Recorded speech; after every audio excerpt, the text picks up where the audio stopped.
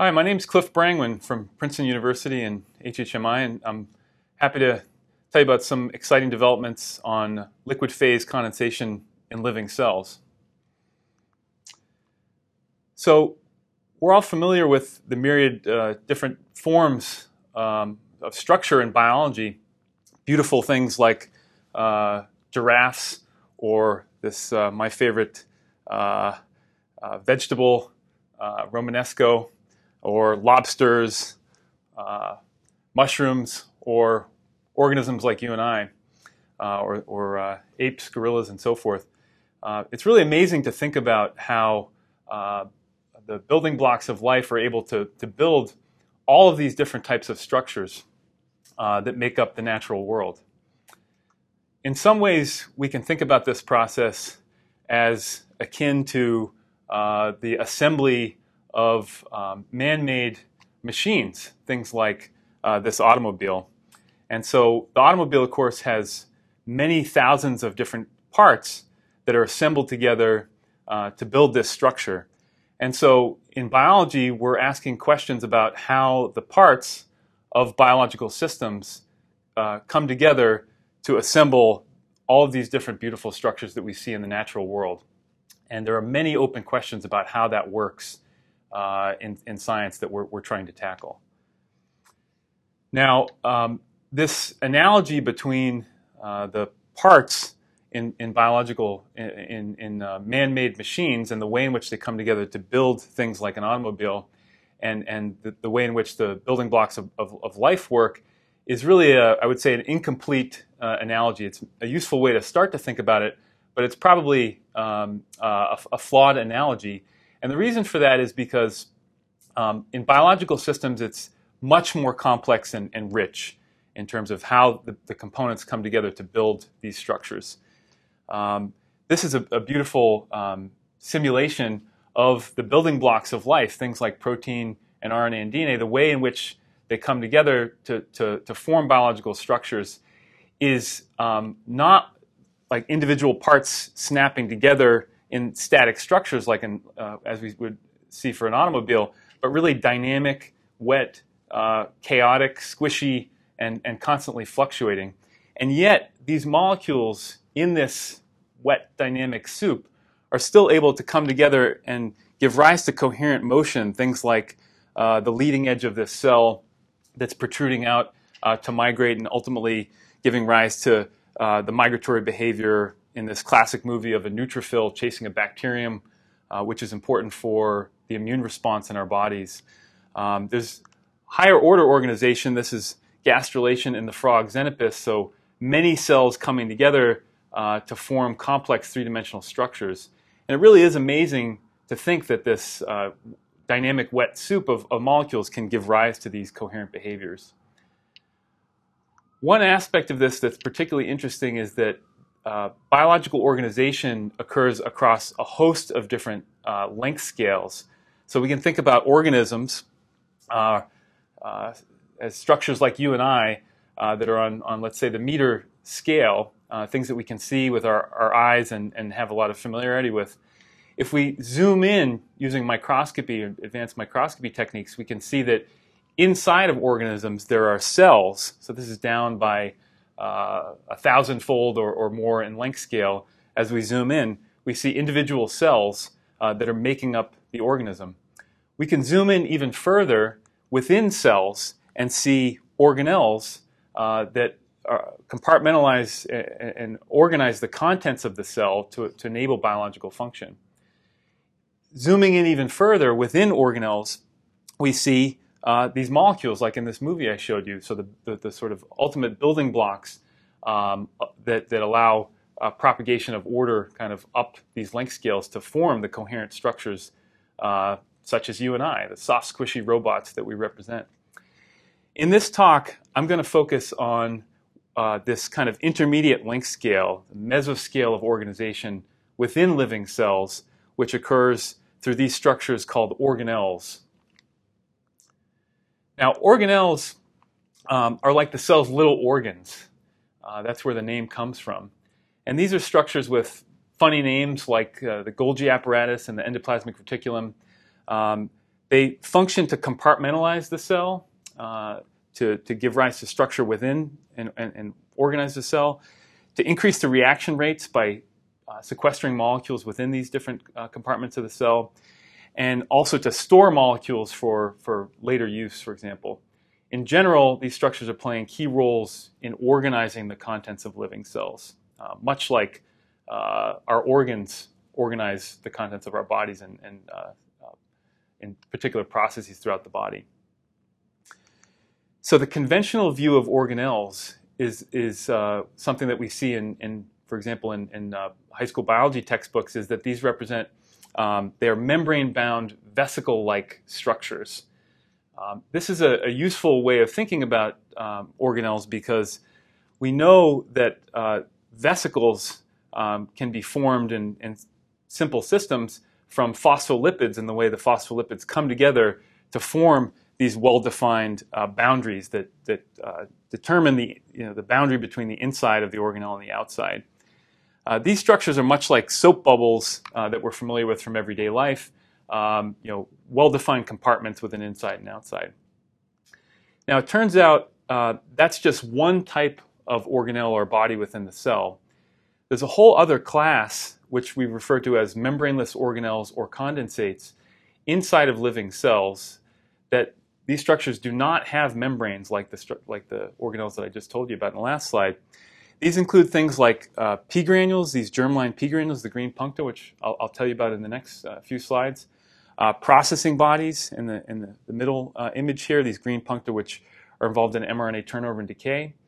And then inside the nucleus of living cells, there are many different types of membraneless organelles that are playing important roles in regulating the genome and gene expression.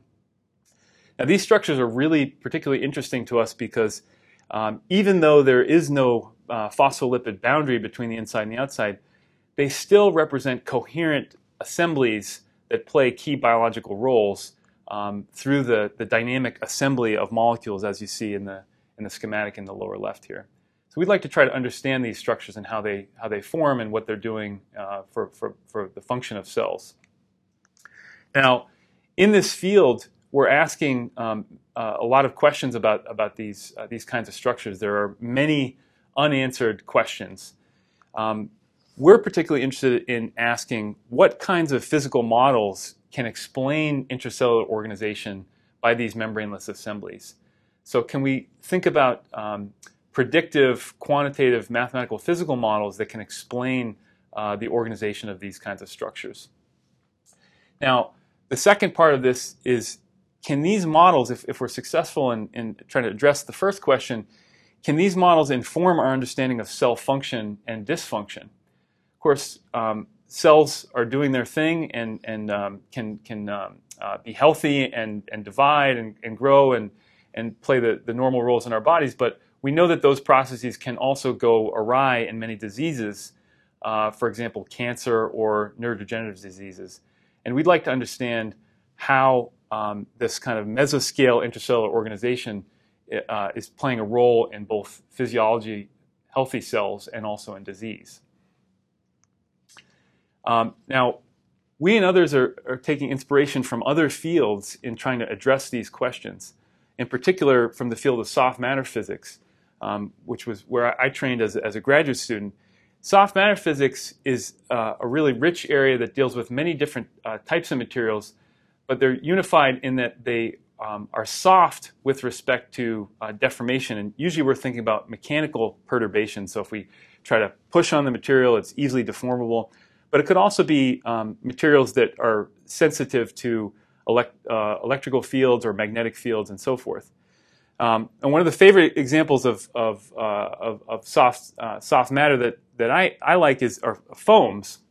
And foams really are remarkable because they're materials that are made up of something like 95% gas and 5% liquid, and yet they come together in a way that forms an elastic solid, albeit a soft one that's easily deformable, but it really is an elastic solid. So this is something that I think escapes us in our simple notions of different states of matter, that one can take without chemical reactions 95% gas and 5% liquid and make a solid. And that is pretty interesting. So there's this idea of emergent behaviors when you get materials coming together that have these soft character. Polymeric systems, I'll tell you about in this talk as well. We have viscoelasticity and kind of emergent behavior on these different length scales. Silly putty, for example. Emulsions, we're familiar with oil and water emulsions. Colloidal assemblies, which are sort of macromolecular assemblies that are useful for engineering applications and also found in the natural world. Liquid crystals or granular matter, things like sandcastles that have this soft assembly and fragility and emergence, some of the themes that come up in soft matter physics. Now, taking inspiration from soft matter physics, we've been trying to tackle these questions about membraneless organelles in cells, these condensates. One of the first systems that we started to study in this area that really got me interested in these structures was in the C. elegans embryo. So this is, C. elegans is an important model system used in many thousands of labs around the world. It's a small worm. This is the embryo of C. elegans, which contains these membraneless organelles called P granules.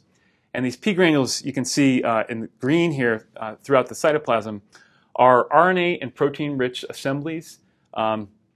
They're implicated in specification of germ cells, so controlling the fate of the cells that emerge through cell divisions and growth of this embryo. And it's important to try to understand these structures because similar granules are found in essentially all animals. So we'd like to understand what these things are and how they assemble and how they're playing their functional roles in cells. Now, when I first started thinking about these structures, I became very interested in something that happens in the very early stages of embryogenesis, where, as you see in this image on the left, P granules are initially distributed throughout the embryo, but over the course of about 10 minutes through development, they end up being localized to the posterior of the embryo. Now, this is important because when the embryo divides in two, it's going to divide down the middle, and only the cell that is on the right that contains these P granules, that cell will contain P granules and the other cell will not.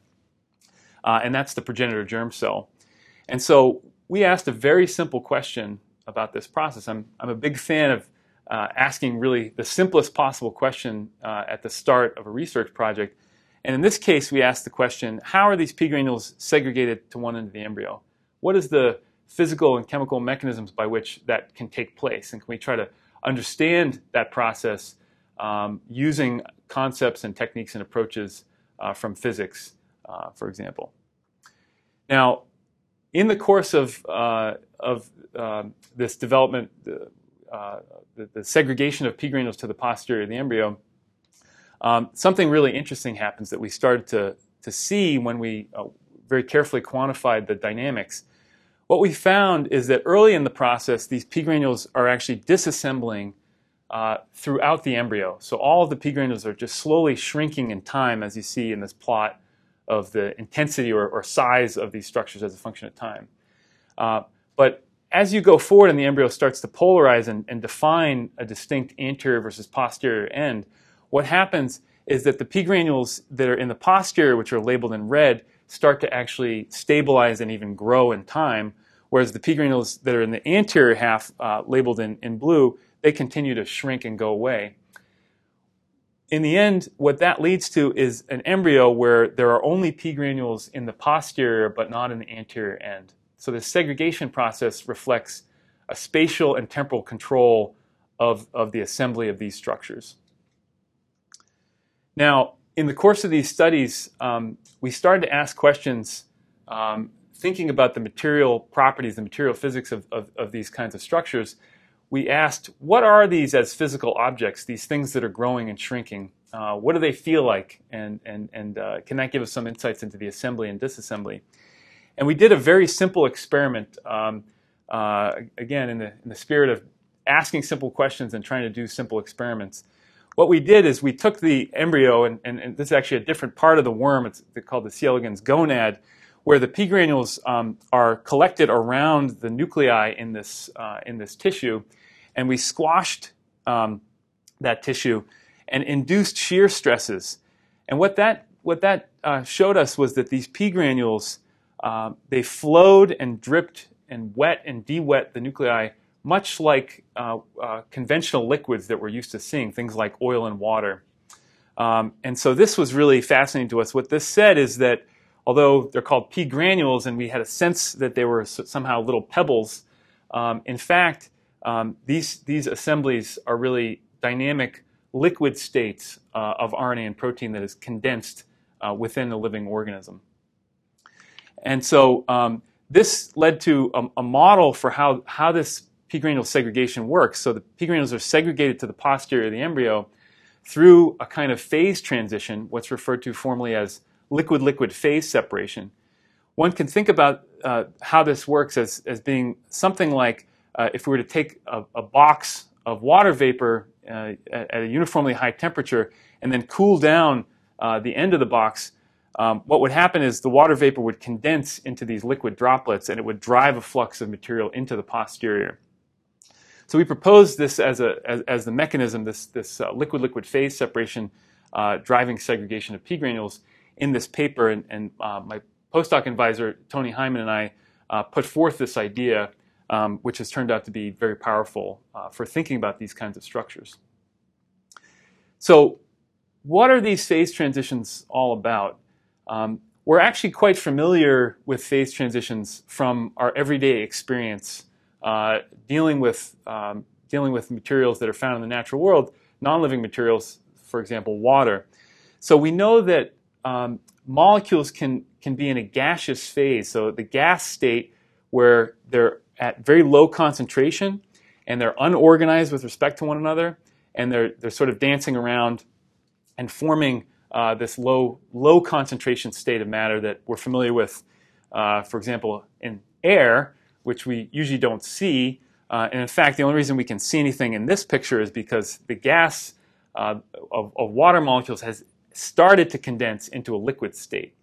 Now, the liquid state is still an unorganized state of matter, but the molecules now have all condensed into a high concentration form that we're familiar with, flows and drips, and we can swim in it in the summertime and all the things that we're familiar with for the liquid state of water, for example.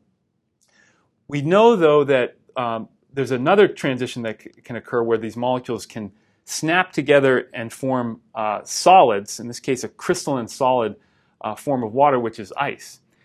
And so we're familiar with this from snow in the winter, or putting water in an ice tray in the freezer and coming back and finding that it's now solid.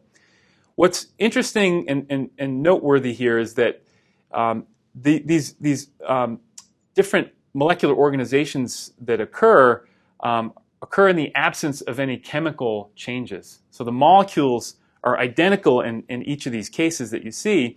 The only difference is that their organization with respect to one another has drastically changed as a function of temperature, pressure, concentration, and so forth.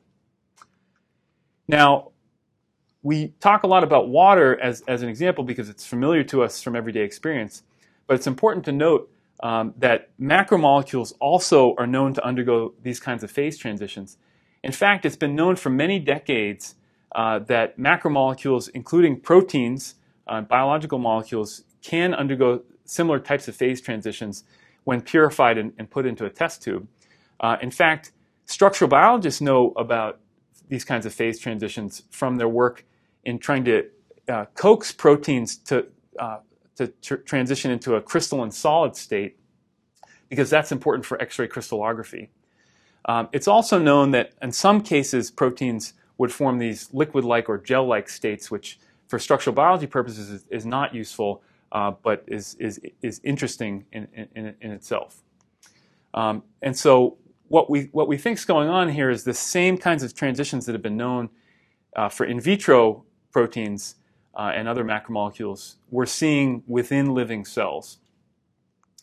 So there are many examples of these kinds of liquid condensates in cells that are now recognized. Here are some of my favorite examples, and I won't go through the details of these, just to say that many of these structures, many dozens of these structures are now thought to assemble by this liquid-liquid phase separation process. And throughout this lecture and the subsequent lectures, I'll give you some more details about the way in which we're thinking about these structures, both in the context of physiology and disease. Now, versions of this idea actually go back a long way. So one of my favorite examples is E.B. Wilson was a pioneering early biologist. And like many of the early biologists, he was thinking in these physico-chemical terms, sort of before fields had become so segregated into biology, physics, and chemistry, and people were really much more interdisciplinary. And so E.B. Wilson was thinking in these terms of the physico-chemical driving forces inside of a cell, and in fact had thought of the living protoplasm as a kind of liquid or a mixture of liquids, suspended droplets within a cell. This is a nice picture that I pulled from the Marine Biological Lab archives. This is E.B. Wilson with a cup of tea on the beach, and there's T.H. Morgan, another really pioneering biologist. And so this just shows, I guess, the human side of biologists, not only at work but also at play. Although interestingly, they wore very fancy clothes to the beach. So we're thinking a lot about these kinds of structures and the way that they're playing different roles in the cell. I'll try to give you some sense for that throughout these lectures. We think that much like conventional organelles, these membraneless condensates can form reaction crucibles, speeding up reaction rates. They can also sequester molecules, for example, to bring down the signaling activity of some signaling process that you don't want to happen throughout the cell. And we think they can also play roles as organizational hubs within cells. So these structures can actually deform the contents of the cell in interesting ways, we think, to physically organize the contents of cells. So I want to tell you a little bit more about how to think about the physics of this process from a really fundamental perspective. A lot of this has to do with the concept of entropy. So entropy is a difficult thing to get one's head around. Often it's compared to the tendency for disorder that we're familiar with from everyday experience. This is not my bedroom, but it's a scene that we're all familiar with, which is a very unorganized room where things have gotten very chaotic. And that, of course, happens very naturally as we use things in our everyday lives and put books and forget to put them back exactly where they go and so forth. We have this increased tendency for disorder. And that idea is formally described in the concept of entropy, which is a very well-defined physical concept in statistical mechanics and thermodynamics. In the context of molecules and molecular organization, we can think about phase separation, where we have distinct types of molecules in one place and other molecules in another place, as a relatively low entropy or highly organized state. And so we would expect in general that if we had these kind of organized states, low entropy states that are disfavored, that the system over time would transition into a higher entropy state. So the molecules in their thermal fluctuations would over time start to mix with one another, and then we'd have red and green all mixed up together. So this is kind of the high entropy state is sort of what we expect, and again, by analogy with what we are familiar with in trying to keep our houses clean. Now, it may be surprising to you if I were to say, well, can this ever happen? Can you ever get spontaneous phase separation where a high entropy state goes to a low entropy state? So is that possible? I mean, that would be analogous to your room sort of spontaneously fixing itself up and being clean. And that might be surprising. But in fact, that can happen if the particles interact in a certain way. And I'll tell you what that means in the next few slides. But I'll say for now that this idea that we have mixed states that can go to demixed states or phase-separated states, low entropy states, really shouldn't be that surprising because we do see it in everyday life. One of the examples is oil and water mixtures, salad dressing. We can shake up a bottle of salad dressing very, very vigorously, and we'll have initially quite mixed situation, but over time it will phase separate into into an oil and water demixed low entropy state. So we are familiar with this idea that it can happen in everyday life. So the way in which we think about how interactions can lead to phase separation or demixing, can lead to going from this high entropy, what would seem to be the favored state, into this demixed phase separated state, we often describe it in terms of a lattice model. So you notice that I've now put the blue and red particles on a lattice. And we can start to ask, how might the interactions between the blue and red particles lead to a situation where they phase separate and demix into a distinct red and a distinct blue phase that would correspond with phase separation. So the way in which this is described, this is the simplest model that one can think about, and I'll walk you through the basics of how that works. What we think about are the interactions between the particles. So we can have different types of interactions. If a blue particle is next to a blue particle, then we can talk about the energy of that interaction as epsilon AA, if we're calling the blue particles A particles. We can also think about the red particles being next to each other and associated with an energy epsilon BB. So these would be the homotypic interactions. Of course, the opposite also occurs. We have blue particles next to red particles, and that would be associated with this energy epsilon AB, the heterotypic interactions. And so the idea is that if the energy associated with having blue and red particles next to each other, this epsilon AB, if that's very large, then the system would want to have them not be next to each other. So it would be energetically unfavored for them to be next to each other, and they would tend to want to go into this demixed state. So we formalize that in describing, so we would say there's an interaction energy E sub unlike, so the heterotypic interactions, we're just relabeling that, this epsilon AB. And then the homotypic interactions we can just call an average of this epsilon AA and epsilon AB. That's just an average of those homotypic or like interactions. And the question is this heterotypic interaction energy, the epsilon, the E sub unlike, is it much larger than the average of the homotypic interactions?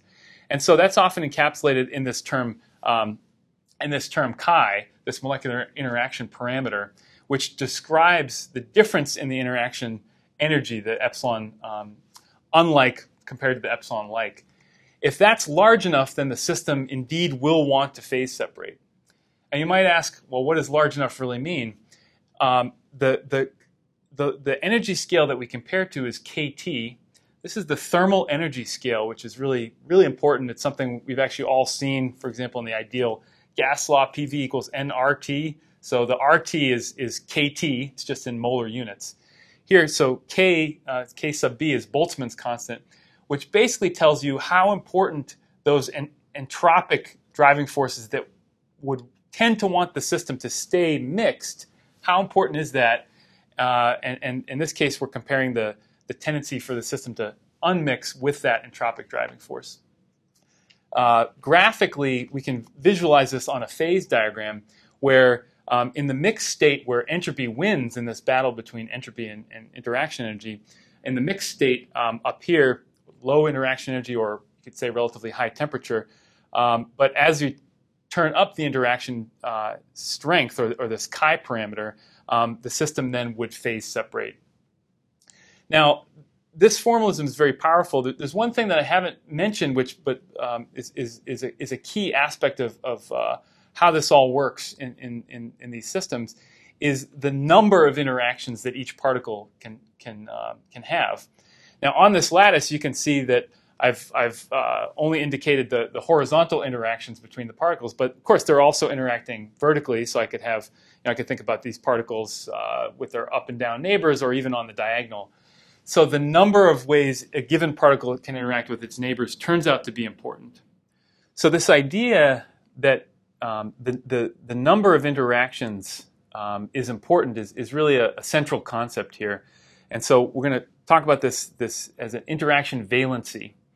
So I can think about these particles interacting in different ways.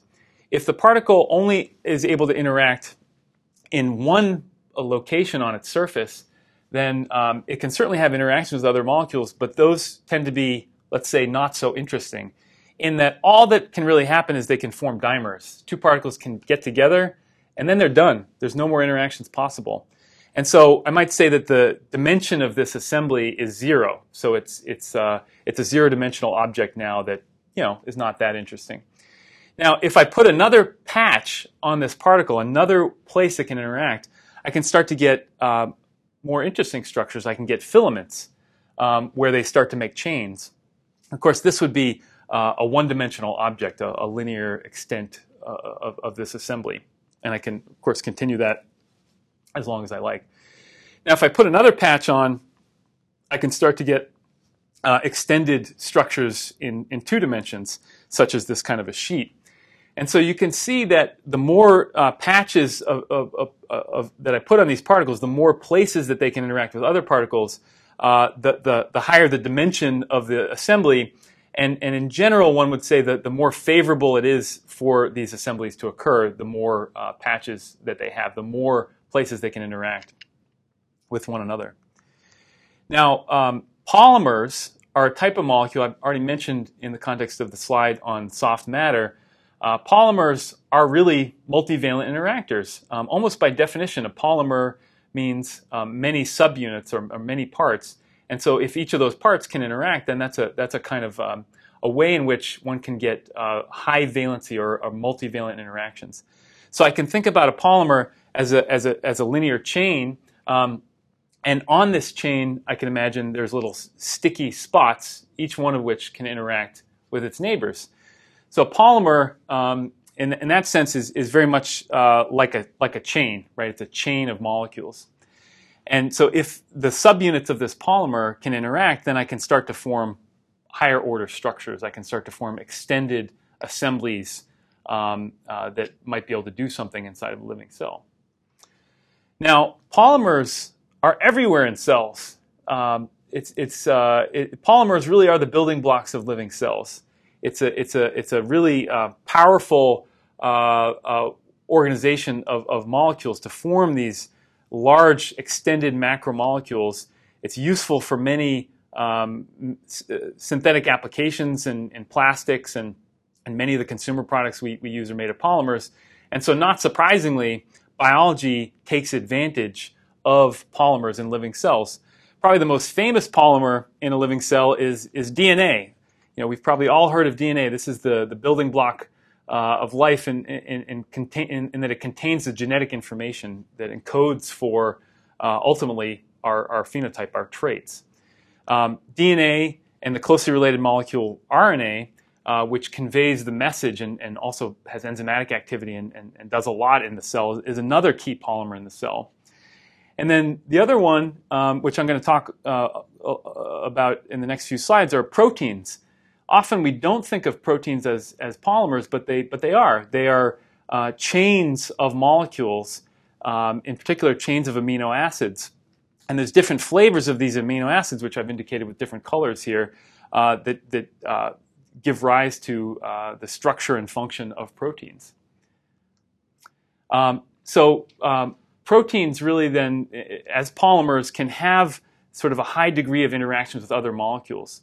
One of the ways this can occur has been underscored by Mike Rosen and colleagues, where we have proteins that have these well-defined interaction modules, and if those modules are repeated in a chain, then there's a high tendency for the molecules to phase separate and form these condensed liquid states, as you see with these purified proteins undergoing fusion in a test tube. The other key place where this high degree of interactions, this multivalency, is important is in disordered proteins. Now, as I mentioned, proteins are linear chains or polymers of amino acids. We often forget that fact because much of what a protein does in a cell is a consequence of how this linear chain of amino acids folds into a compact three-dimensional shape that forms these beautiful structures like you see here in this image of chaperonin. The way in which that works is that each amino acid can potentially interact with any of the other amino acids in the chain, and certain amino acid interactions with others are energetically favorable, and so the chain wants to collapse and form this well-defined three-dimensional structure. So that's the sort of conventional paradigm for how proteins do their thing in cells. It turns out, though, that there's another way of thinking about what proteins are doing and how they're assembling in cells. Many proteins actually don't do this folding process very well. In fact, they only partially fold, so the interactions between the amino acids within the chain, the intra-chain interactions, may be relatively weak, such that the protein doesn't fold into a compact three-dimensional shape that's always the same. Instead, it may be fluctuating back and forth between different conformations, as you see schematically here. So this has emerged over the last decade or two as an important concept that plays a role in organizing cells that may be in some cases just as important as the concept of folded proteins. So this is a nice movie I wanted to show you, that a simulation of a protein, one of these disordered proteins, that I'll refer to as intrinsically disordered regions or intrinsically disordered proteins, IDR or IDP.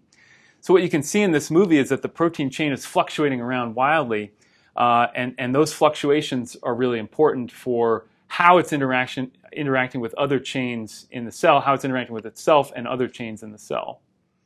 This is a simulation from Rohit Papu and Alex Holhouse at Washington University in St. Louis. Now, these disordered proteins, as I said, they're interacting with themselves in this. The amino acids interact in an intra-chain fashion, as you see in these dashed lines. But those same kinds of interactions can, of course, occur between chains, inter-chain interactions. So if I put another disordered protein in there, then they can interact from one chain to the next. And if they can do that, well then, if I have a whole solution of these kinds of proteins, then they can actually interact and form effectively types of networks that extend and allow you to build higher order structure, much as I described for the multivalent stickers in this these patchy colloid picture, if you like, or in the context of general polymeric systems as multivalent interactors.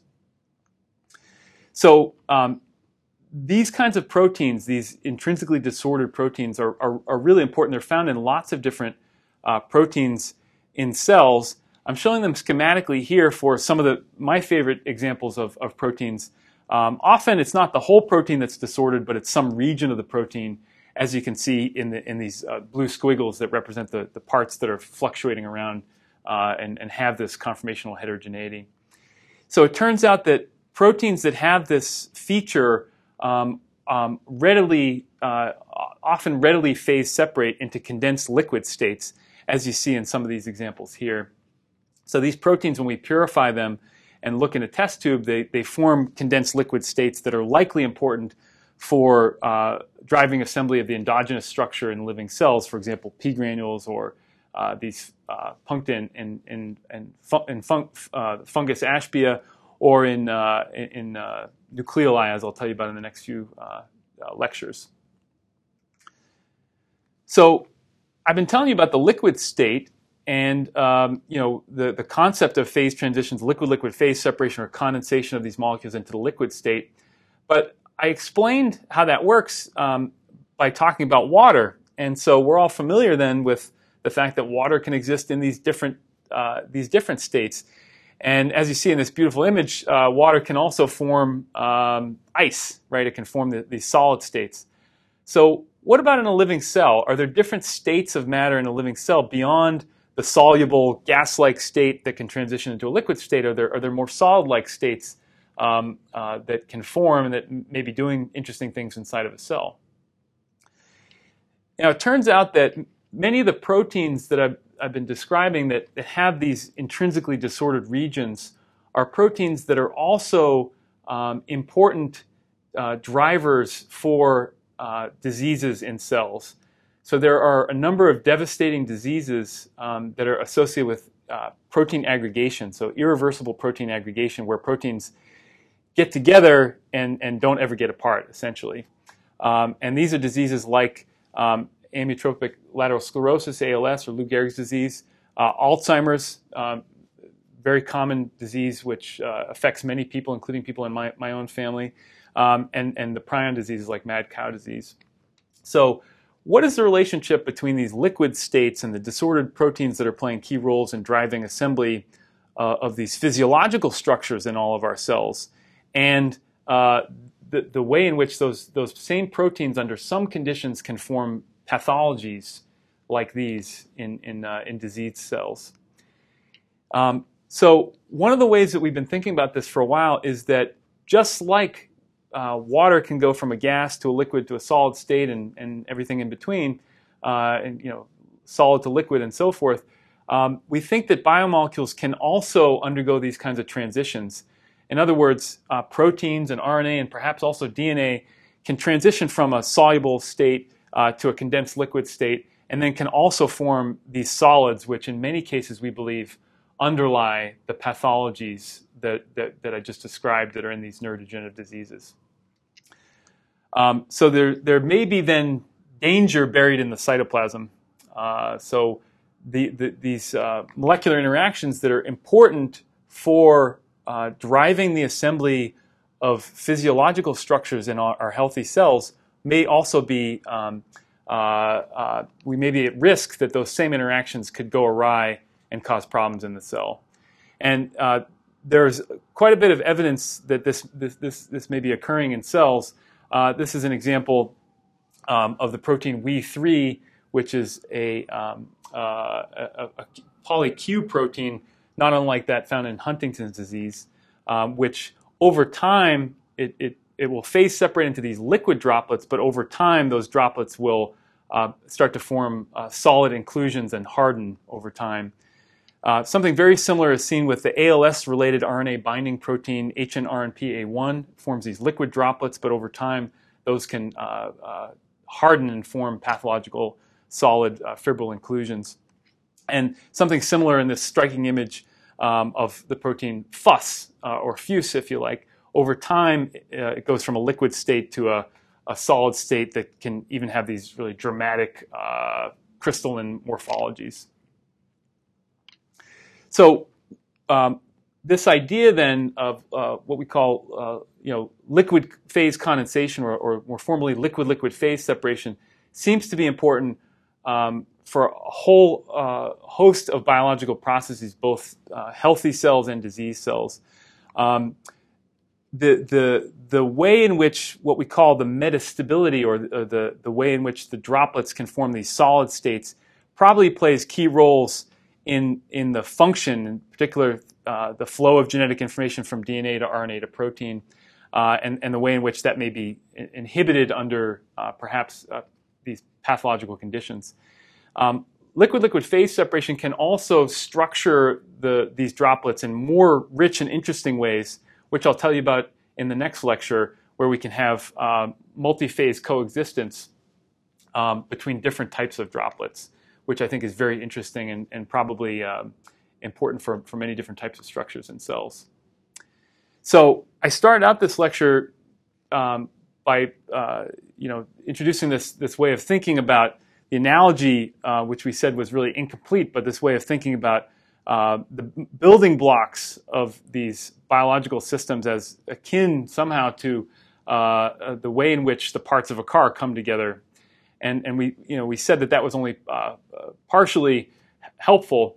What's probably more helpful is using ideas from fields like soft condensed matter physics and chemical engineering and other areas where people have been thinking about the rules that govern assembly of molecules that are much like the biomolecules we're studying. And in those contexts, it's often about applications or fundamental insights into non-living matter. And so if we think about the contents of a cell and these beautiful organelle structure within the cell, and the way in which they're organized, we saw that some types of organelles indeed can be thought of these as kind of soap bubbles, the membrane-bound vesicle-like structures. But many of them that I've been telling you about throughout this talk are probably better described as condensed liquid states within the cell. And that's helpful for us because we can then start to use the formalisms that have been developed in these other areas and apply them within what is a much more rich and to my view, interesting place, which is within a living cell. So I'd like to thank you for your attention. I want to thank the members of my group who've been really instrumental in helping us push this field forward, and the funding agencies that have helped make it possible. And thank you for your attention.